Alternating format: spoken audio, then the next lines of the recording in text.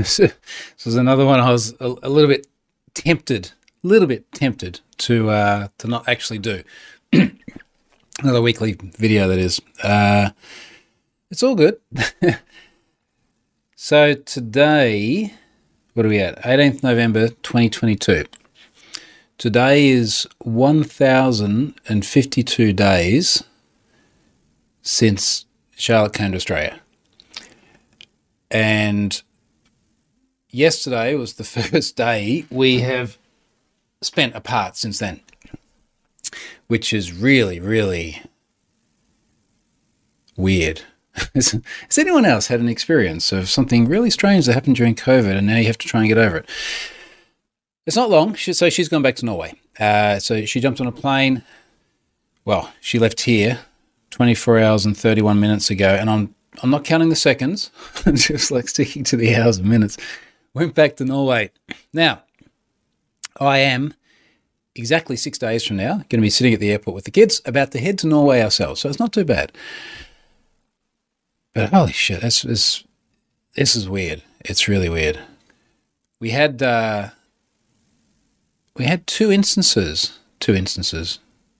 periods of not sleeping in the same room, which were the 2 times she had COVID.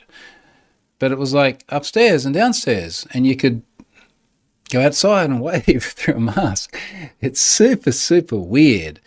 And I was saying to I was saying to the kids or someone yesterday, I don't know, it's all a bit of a blur at the moment.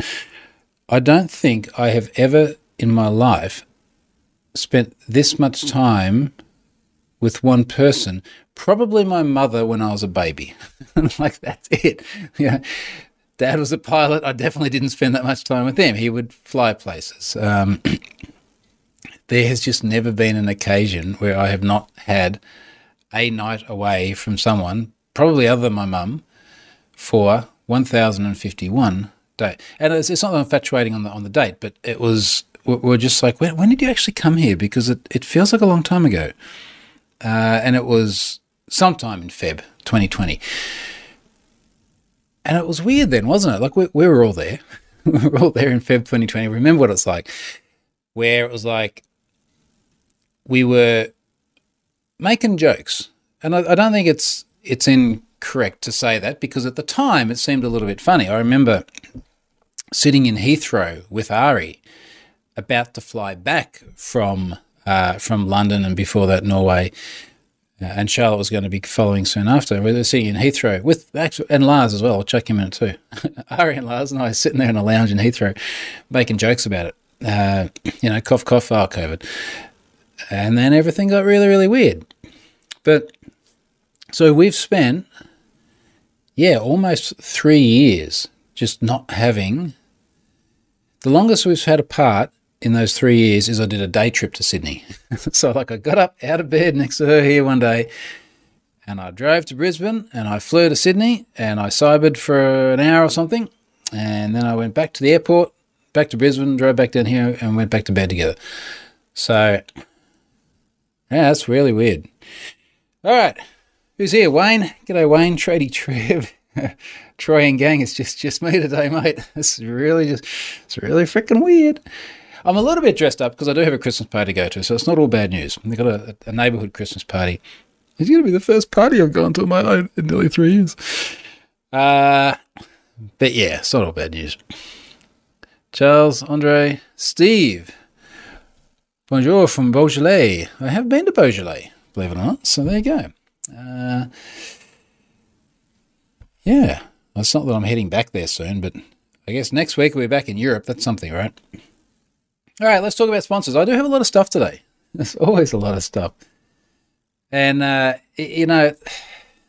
I'm making light of it, but it is really tough just suddenly going like nearly 3 years of and also living in each other's pockets, because that almost sounds like a negative connotation, but being so close, and then suddenly it's just like whoosh, for a week. But it's still weird. I don't even know where I was going with that. Jeez. All right, sponsor. Let's just do that's where I was going with that. Having a routine, and even in some of the other like really I'll say dark, harder times of late, the routine of doing this and doing the blog and everything else, it does give me stability and consistency, which is good. Speaking of stability and consistency, Varonis, who has been a very stable, consistent sponsor, reducing your SaaS blast radius with data-centric security for AWS, G Drive, Box, Salesforce, Slack, and more. And as I've said many, many times, a massive thanks to Varonis for being not just a great sponsor, but a great company as well. And I have spent time in many different continents with Varonis. Here's a fun Varonis story. This is not in the sponsorship deal, by the way. I was in Israel, and as part of the time in Israel, I visited Varonis, and we had a great time together. And this was 2019, weird time for many reasons for me, pre-COVID. And one of the cool things about Tel Aviv is they've got scooters everywhere, right? It's like the electric scooters that you can hire. And I hired one of these. I was hiring a lot of these, and I was just zooming around. The weather was nice. I'd never been to the Middle East before. My first time, I was super enjoyed Israel. And I felt so self-sufficient. I really don't like getting public transport or taxis or things like that. You just never know. But when I was on the scooter, I was my own man. I went wherever I wanted to go. And the footpaths were basically empty. So I was like, okay, I'll just ride the scooter down the footpath. And I'm riding the scooter down the footpath, and suddenly someone yells at me. And it was two cops sitting under a tree. And I have an image in my mind. I'm not going to say what that image was, but it was two cops who looked like they did more sitting than walking, sitting under the tree in the shade, and called over to me. And I was like, oh, someone wants to say hello. Like this would just be a nice, friendly thing. And they call me over. And by the time I come over and I see they got like police badges and everything, I was like, oh, shit, I shouldn't have done that. And then like, passport. Now, normally when I'm traveling and I'm out and about, I try to avoid carrying my passport because my rationale is that I'm more likely to have it stolen from my person than from my hotel room somewhere.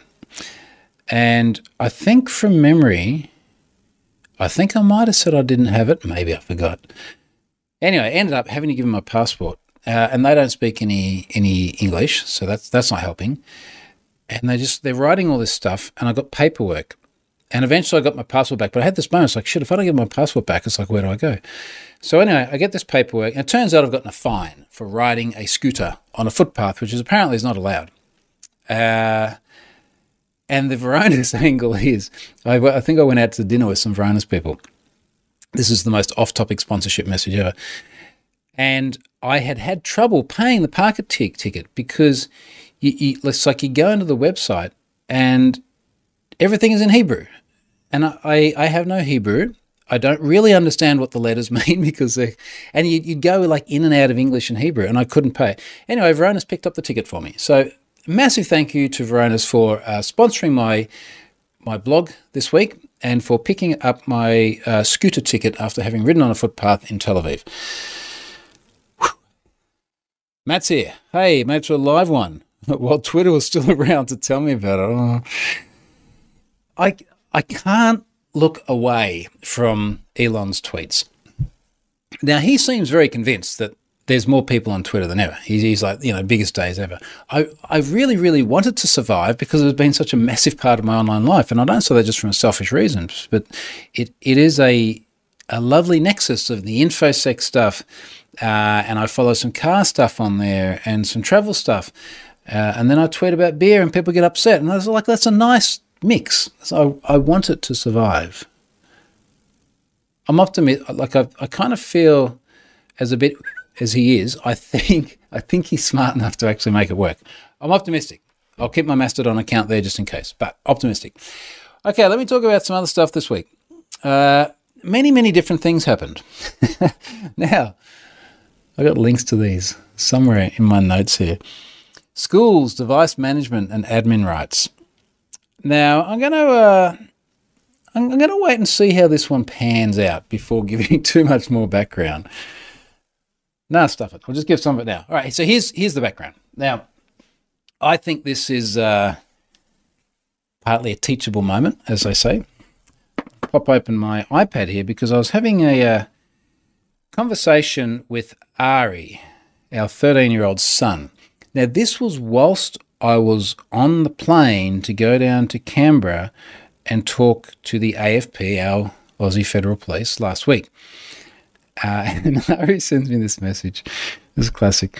He's taken a photo of his Windows PC, and because I'm a responsible parent, I use the parental controls, which means that the child, even though he's 13, does not have admin rights on his machine.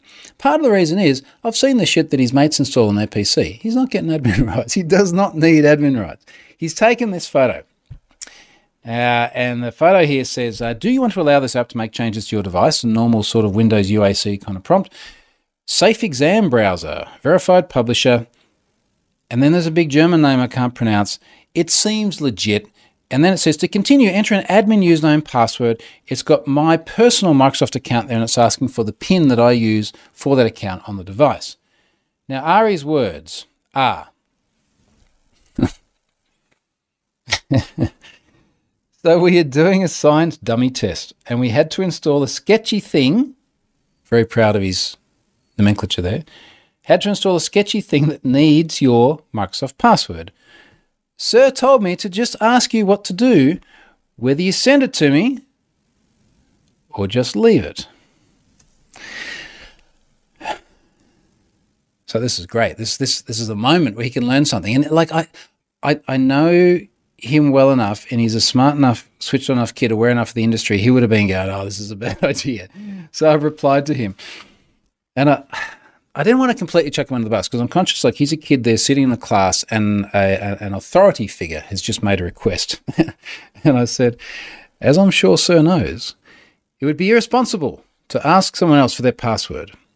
It would also be irresponsible for a child to have admin rights on a PC, thus allowing them to install any random software product. And then I did the thinky face. And then I promised to follow it up. Now, I am following it up with the school and I am making progress and I am happy with the way the school's dealing with it. And I think that there will be some good things that come out of it. Not sure what in terms of what I'm going to share publicly. However, it did prompt me to post a question to Twitter that got much engaged, even in the current Twittering climate. Now, my question was this. I said, dear parent friends, I have a school tech cyber question for you all. Does your child's school provide any guidance around the use of native parental control on their devices? App Store restrictions, enforceable screen time limits, purchase approvals, etc. Now, this was not a poll. It was a question. But let's say empirically, anecdotally rather, 95% of people came back. I mean, there's just no controls whatsoever. Like there's zero controls. And as I said here in the response, so I added to this, I said, I'm curious based on my own experiences, which I'll share later, partly now. And after observing that most parents have absolutely no idea, firstly, what they're doing with tech, and secondly, that these controls even exist for free. I followed up and said, holy shit, did I open a can of worms? The near unanimous consensus is that there's no guidance given by schools or worse. And I've quote tweeted someone here. This is Tim Sirrett. And Tim has said, nothing well communicated. There are some resources on the school parent portal, but that's about it. In fact, they asked me to turn the controls off so that they can install apps. There we go. Now, there is a myriad of different issues here. Not least of which is that there are very different models for different schools as to how kids use devices. I suspect that we are in an era where most school kids, at least once they get to a certain age, do a reasonable portion, nice caveated term there, reasonable portion of their things on a device. Now, for our son, I think it was year 5, and he needed to have a laptop. Now, for those of you from other parts of the world, in Australia we have private schools and public schools. It might be a little bit different. He's in a private school. We pay more money for that. They tend to have a little bit more techie stuff a bit earlier, but I think in all the public schools and everything else, at some point in time you get the devices. So anyway, he's had a laptop, and it effectively, based on their requirements, needed to be a Microsoft device because the requirements originally were like, the device should be touchscreen. All right, well, there's all your Apple things gone because it also has to be a laptop and not an iPad. Is a Chromebook touchscreen? Not even sure. but you're pretty limited in your options. So he's been in the Microsoft ecosystem. Our daughter, now she's at a different school. She's at a girls' school, totally different topic, pretty much on the fence about this whole thing. The requirements at her school, and I think it must have been, she's year 4, it must have been the start of year 3. She had to have an iPad, and it had to have a keyboard. So, typical Apple keyboard sort of thing. So they're in the Apple ecosystem. So we're sort of growing up with, half of them having one of these devices, holding an iPad in my hand for the listeners later on, and half of them having a PC or something. So we're seeing both sides of it. Now, my view on both of these has been, for kids, there is no good reason to have admin rights, whether that be classic admin rights on your Windows PC or the ability to do admin-y things on your iThing. There is just no good reason. They are very different ecosystems to live within. The case with my son the other day, we're going to need to install that for him if it is something that he needs. He's going to have to come home, we're going to have to do this. And one of the points that I have been making through the appropriate channels is that kids shouldn't have these rights. And as such, if they need things, then we just got to communicate about it. A little bit easier for my daughter with the iThings because the parental controls about asking for permission to install something are excellent. So she says, hey, I would like access to blah, and there's a little permission thing that pops up on my device straight away, and you just go, yeah, fine, no problem.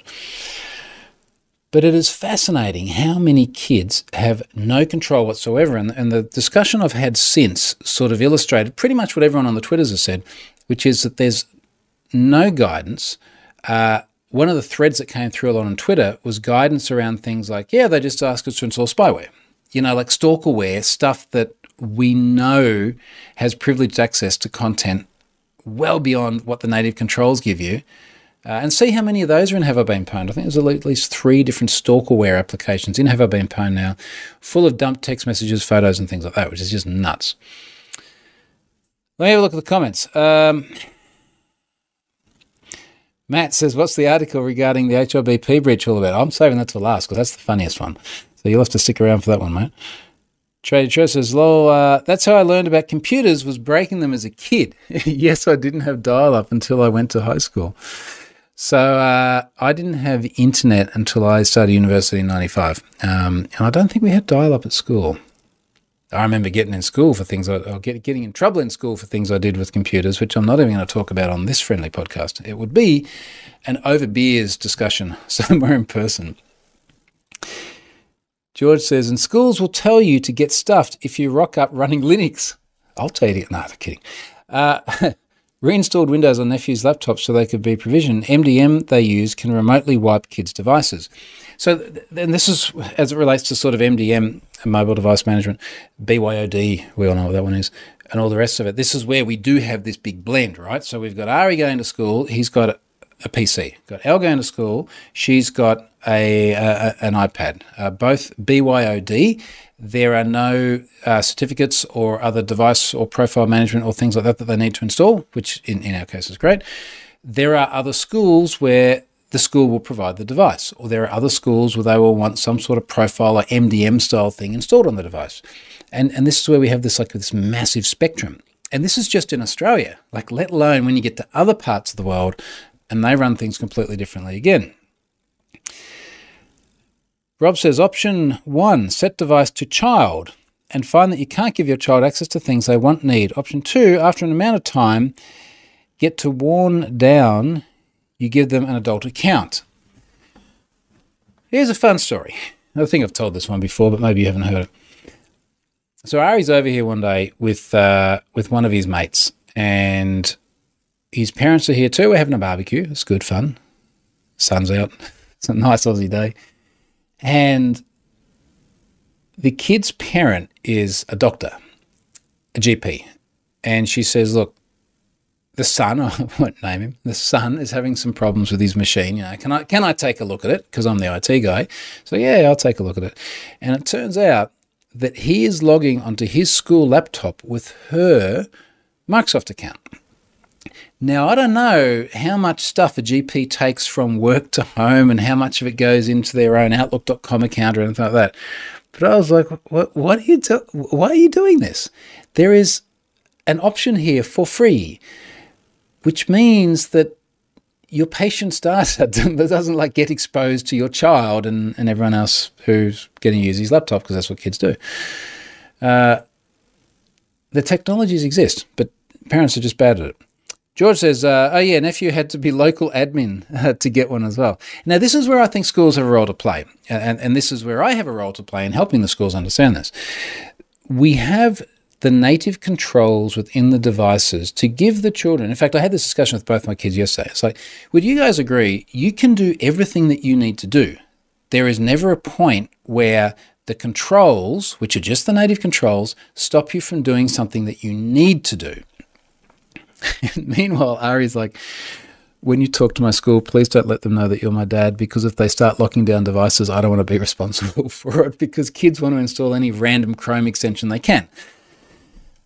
So anyway, we have the technology, we have the controls, and we have the ability to do it, particularly in the Apple ecosystem.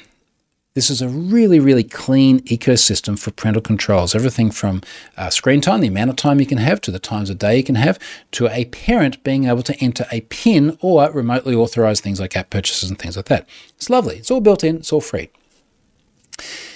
Wayne says, I use Microsoft Tools. If my son wants to install, I get an email notification via app. Now, Wayne, I'm sure I've seen that before myself as well. I could not see that having happened in this case, so I need to check. Did he look at the message he sent me again? Like, was there a button which was send request? Because that's what, my face close enough to Face ID enters. That's what happens normally. Do you want to allow this app to make changes? The only way you can click yes is you got to enter the PIN. There's a bit about show more details, but I'm just not sure that he has the ability here to request access. But I know I've seen that before with one of the kids' Microsoft devices. My daughter does have a laptop that she uses at home as well. George says, the joys of certificate-based Wi-Fi. Jennison, an Australian having a barbecue. Unlikely, yeah, I know. Merrick, my kids are in New South Wales, public primary school. The school uses Chromebooks. She uses a Chromebook at home when she can log into her NSW. For a moment, I thought it was not safe for work. NSW account, education account, is very much locked down by the department. And I guess I'm okay with that model too. If the school provides something and it's locked down and it's the school's view of what kids should have access to. Stefan's here. G'day, Stefan. Just learn PowerShell and set it up to be able to log into remotely on an admin account, set up a VPN profile, and boom, full parental control. But now you're sysadmin and won't have time for anything. Probably not going to happen. Probably not going to happen, Stefan. All right, something else that almost didn't happen. HTML email signatures. Oh, boy. Why is this still a thing? So I think I touched on this briefly last week, but we did eventually get this to work. We got it to work to a minimum viable product, for want of a better term. And what I was explaining the other day is HTML is like, there is a spec for this. I have a book from 1995 that I learned to code with that's still pretty much correct in terms of how you do HTML. Yes, we have CSS now and other things as well, but for the most part, you could write the HTML and it would work. And then there was this period of time, we call it the Internet Explorer 6 Dark Ages. Like, there was this period where you would write code and HTML, some people argue it's not code, and it would look like one thing on one client and another thing on other. They're both browsers. But why is Firefox doing this? Or geez, what was it back in the day? Netscape is doing this and Internet Explorer is doing that. And then we fixed it. Unless you're trying to write an HTML signature for an email client. Now, why do you want to do this? Because a bunch of people, after I tweeted this, were like, just make it text. Well, there's lots of reasons why text is not great for this. Number one, you can't put your photo there. I have a nice smiley photo. I think it adds personality. I like it. We wanted the same with Charlotte as well, because it just, it's a nice connection. I wanted the Have I Been Pwned logo. I'm putting more of that on the things that I send. I wanted my social icons. Text is kind of crap for all of that. Like, it just looks crap. A few people said, well, just have one image with everything in it. And that feels so dirty. Thank you, Siri. It feels so dirty. My Apple Watch Ultra is still telling me to clear the water after my last outing into the swimming pool. It feels kind of crap, because like when you go to a website and you look at it and there's something in your developer mind which is like, all that text, that's an image. They're cheating, and it's just not quite right. And I didn't want to do that. But the problem is you end up with a situation where it's even stupid stuff like you've got two table cells. They're both TD or T aligned to or V aligned to the top. I don't know what I'm talking about. They're both V aligned to the top. You have images of exactly the same height in there, but in one table cell they're a different height to another on Outlook, which also, even though you've got like no table cell padding, cuts off the sides of the image. But then on the iThing, it's like, it was painful. Anyway, I fixed it. People have been saying, well, why don't you open source my shitty HTML that makes my signature look okay? Chuck it on GitHub or something. It's miserable HTML. I feel like I should have something taken away from me if I put code like that in open source. But we did get it to work. We did get it to work sufficiently. And a lot of it was done by just like literally going, I'm going to do this differently, such that there are not two table cells. There are going to be one table cell, and at least then everything kind of lines up. But it is crazy how hard this is. Now, last week as well, some people were recommending MJMS or something or other to help you make responsive emails. That seemed to be a good solution if you're designing an entire email template. Just to get a signature right where you're trying to get pixel perfect, didn't work so well. So I got there, hand-rolling my own. And now the problem is, how do you make the one that works on Outlook on your PC work on Outlook on your iThing? Because you can't copy and paste it when it's got embedded images, because those embedded images don't transfer across. So do you have to reference online images, which means making remote requests to assets, which is then a private... Yeah. That's painful. George says, most schools block VPNs. Sounds feasible. Lee says, Gmail has the worst HTML renderer, except Outlook, which uses the word HTML renderer. So as part of my trial by fire, explaining to Charlotte how difficult it was to email signatures, I had to talk about a thing once known as front page. Now, if you have ever seen the HTML that front page used to create, and that was the flashbacks I was having, because it's not like the latest HTML rendering engine that's sitting there in the latest version of Outlook. It's some screwy front page reminiscent sort of thing that just creates ridiculous numbers of styles and classes and weird stuff. Josh says, this is why companies like Exclaimer still exist. They handle and inject the HTML for you, and all credit to them, works pretty well. I do wonder how much a third-party tool gets it consistently right across devices without doing the same sort of screwy stuff I had to do. And maybe that's the value proposition. It will do the screwy stuff for you and take the pain away from you. Lee says, front page, the good old days. Almost like the HTML that Photoshop's like. Oh, I remember that. So you could create an image in Photoshop and export that, and it would slice the image up into HTML. We also once had this thing called the marquee tag. True story. Now we just got carousels and crap like that. Let's talk about ransoms. That's a fun topic. I posted a poll the other day because I was just curious. Like I had a pretty good gut feel of the general gist of what the numbers would be, but I was curious as to what they would actually stack up to be in a Twitter poll. Now I'm going to read the poll and then I'm going to explain why I worded it this way. As it's newsworthy at present, a quick poll. Should there be a government ban on paying a ransom to stop breached data from being publicly leaked? Now, I knew that it would be an overwhelming yes. It was it rounds to 61% yes, 39% no. So you're almost twice as many people saying yes to no. Now, then I got a lot of responses from people who clearly either didn't read or didn't understand the question, because I get to hear things like, well, if it helps recover your files, well, then that makes sense. Why would you outlaw that?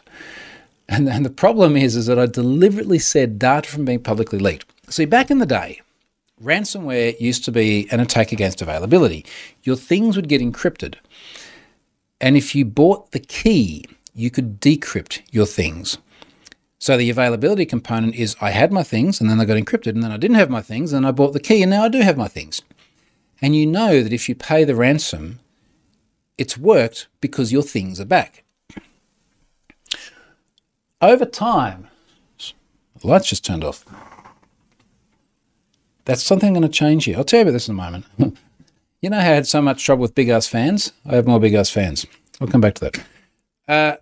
Over time, ransomware has pivoted from ransomware plus ransom.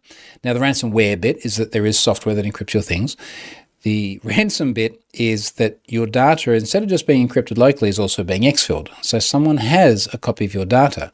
Pay us Bitcoin or we will expose your data. If you pay us Bitcoin, not only will we not expose it, but we'll delete it.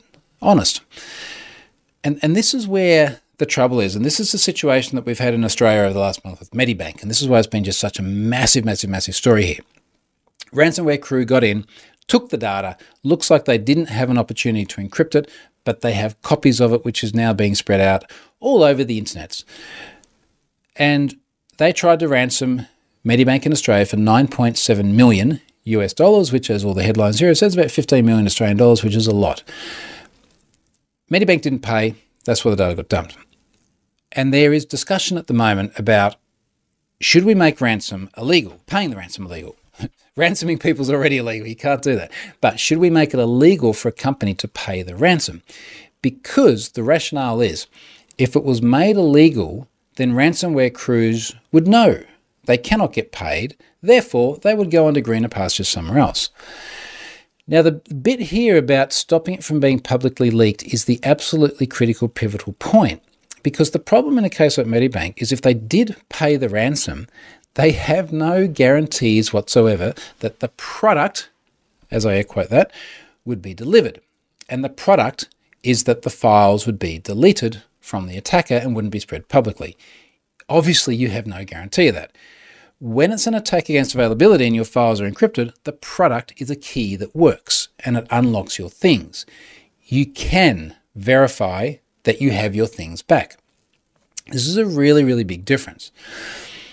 Now, there are many responses to this that broke down some themes that I have vehement disagreement with. And I added some of these to a thread. So I'm going to go through what's here in the thread. So there's an argument here that passing a law banning payments would lead to companies just willingly breaking the law. So they're saying, well, why make a law about it? Because the company's going to pay anyway. And it's like, well, why make a law about anything if people are going to break it anyway? You know, well, there's an answer. So first of all, it sets a moral compass for everyone so they know what you can and can't do, what we expect as a society. Second of all, if they do it and they break the law, then there are repercussions. So that the whole idea of just not having a law because it might get broken anyway, it's just nonsensical, because why would you have any laws? So that one doesn't hold water. Another one is that it would lead to the non-disclosure of breaches, the assertion being that the ransom would be paid quietly. Now, if we take Medibank as an example, $15 million, publicly listed company. The chances of them being able to pay a ransom quietly without anyone knowing, when they have accountability to shareholders and audits up to yin yang, is basically zero. Like, you're just not going to get away with that. And the Uber thing came up multiple times, and Uber was different insofar as people found a vulnerability and shook them down for money, and Uber went, yeah, we'll make it a bug bounty instead of a ransom. We'll give you the money. And then it got really messy because the technology leadership at the time ended up getting charged with obstruction of justice, which was different to the fact that they had a ransom, and hasn't worked out real well for him. But the point being that Uber was an example where they tried to cover something up. And over the course of time, someone, somewhere, blew the whistle. So if it was Medibank paying the ransom and not disclosing, it only takes one person with a moral compass, or one person with an axe to grind against the organisation at any time in the future, and you are screwed. Because not only have you broken the law, but you've concealed it, not just from regulators, but also from your shareholders. So that just doesn't really hold water for me as well. There's another bit here about, well, if you ban the ransom, then you're punishing the victim, which is the company itself. And in fact, I'll group two things together here, because there's another argument as well that came up a lot, which is like, that would be like banning paying a ransom if someone's kidnapped. Now, both of these things don't make sense for a very fundamental reason. Let's take the kidnap thing. It's one of my kids that got kidnapped. it's one kid who's been, yes, he's important to me, or she's important to me. Either one of them are important to me. But it's one kid being kidnapped. It's an extraordinarily rare thing because you have to have physical presence and you have to take a kicking, screaming kid. It is fundamentally different in risk to online ransomware, where, according to the Australian Federal Police, it's someone or some people sitting in Russia doing things over the cybers and ransoming your stuff. Very, very, very different situation. And the impact of paying the ransom, also very different. If you pay the ransom, you get your kid back. Will that crew then go out and kidnap other children as a result of that? I'm not an expert in that space. I've seen some movies. It does seem to be a very, very highly specialized industry, doesn't it? It's not a lot of physical kidnapping going on. Now, ransomware, on the other hand, as it relates to software, and whether it's encryption or whether it's the leaking of public data, happens very extensively. It happens by individuals on the other side of the world with every expectation that they will get away with it without being caught. And of course, some of them are in countries that safe harbor them. And this is where it's getting very interesting with Russia now. The other thing is in the case of, say, Medibank, it's 9.7 million people who are impacted by this, which is massive. It's not just my son getting kidnapped. It's 9.7 million people. And the incentives for the government to crack down on that are fundamentally different to the incentives to crack down on the individual kidnap and ransom of a child. Maybe an adult gets ransomed as well.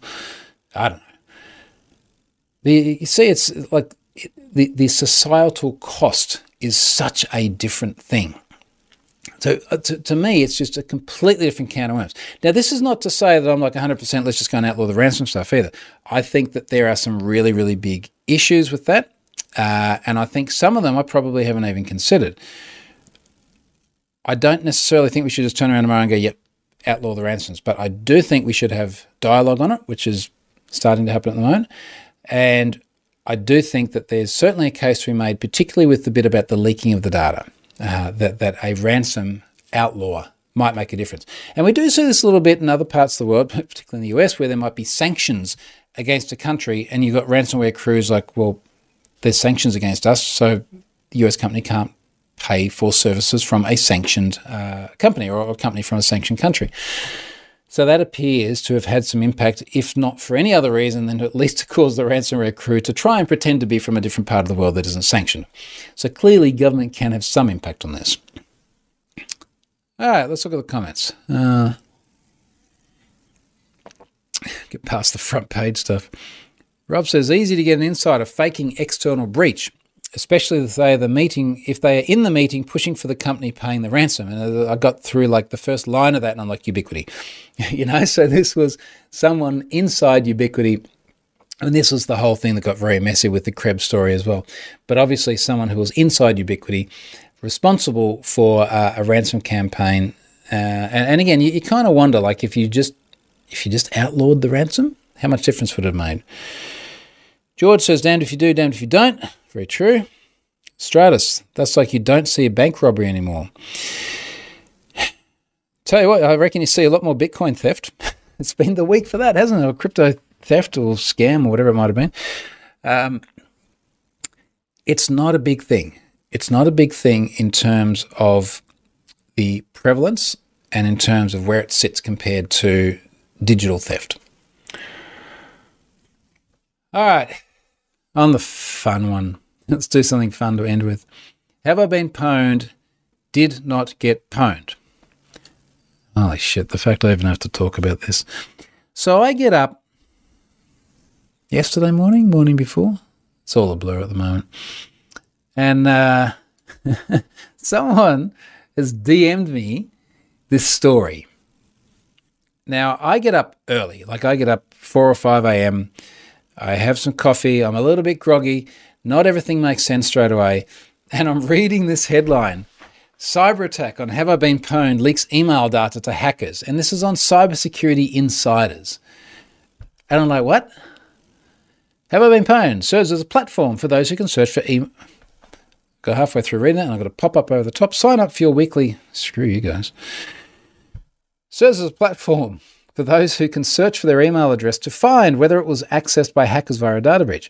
But what if the platform itself gets infiltrated and leaks the whole of its database to cyber crooks? Well, unconfirmed. What professional news story begins a paragraph with well, unconfirmed reports state that the entire database owned by the Microsoft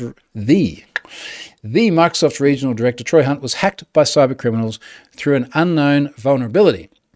It's also unknown to me. And the whole of the data is in hands of threat actors.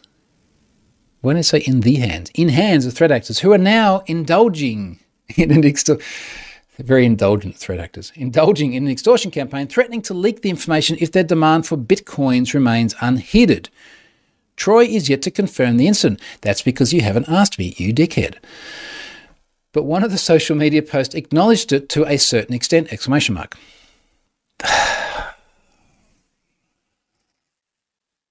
I'm just going to finish reading because it's not that much longer. And it's like if you're driving the car now, listening to this as a podcast, you're laughing. It's entertaining.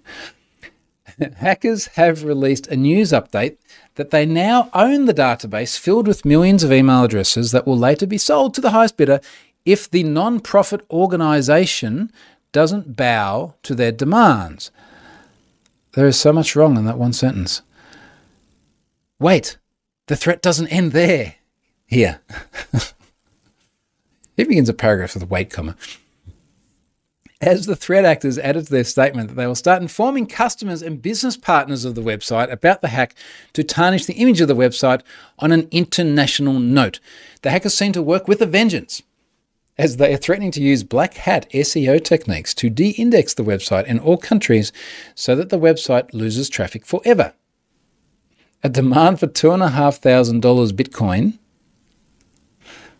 you mean in Bitcoin, has been made by the criminals. And if Troy and his staff, they shall I know, miss the payment within a time frame of 72 hours, all the above stated threat tactics are sure to be implemented.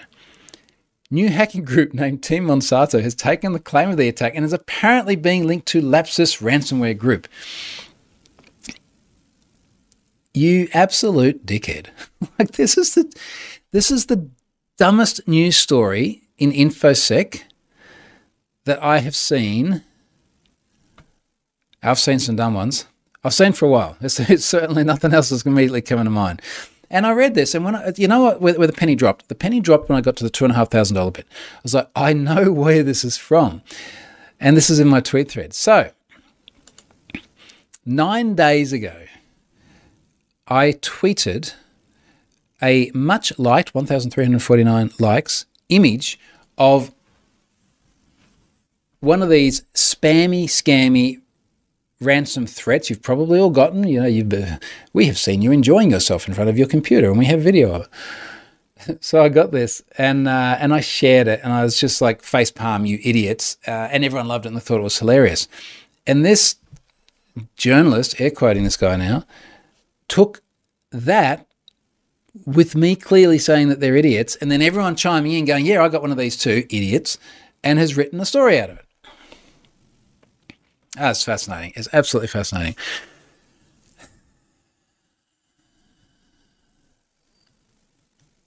I'm looking at the comments. George is like, what am I listening to? Roland says, just be sure to load all the HIVP data into HIVP, market all is confirmed. And I'm thinking in my mind, it's like, do I do just like a select star from self kind of, just like reload the whole lot? Idiots. Okay, I think I'm going to leave it on that very light-hearted note. Look, thanks very much for listening. We've been going, what are we at now? 44 minutes or something. Next week, I will be, in fact, it will be this time next week plus a few hours, I will be in Oslo. And I will be back in Europe for a long time. Many weeks. Back in Europe and Asia. And I'll share more about where I'm going, what we're doing later on. So I will keep doing these videos. It will be on my remote gear. It will probably, the next one, it'll obviously be on Oslo time. I think it's probably going to end up being a Saturday morning thing. Many of us know what it's like to be jet lagged. I have a recollection of what it's like to be jet lagged. It's been a few years since I've had that. So it might be a Saturday morning thing. But look, we'll keep these going, and I just need to get through like another 6 days of looking after myself for the first time in almost 3 years, which still feels really freaking weird. Thanks very much for watching. I will see you from the other side of the world next week.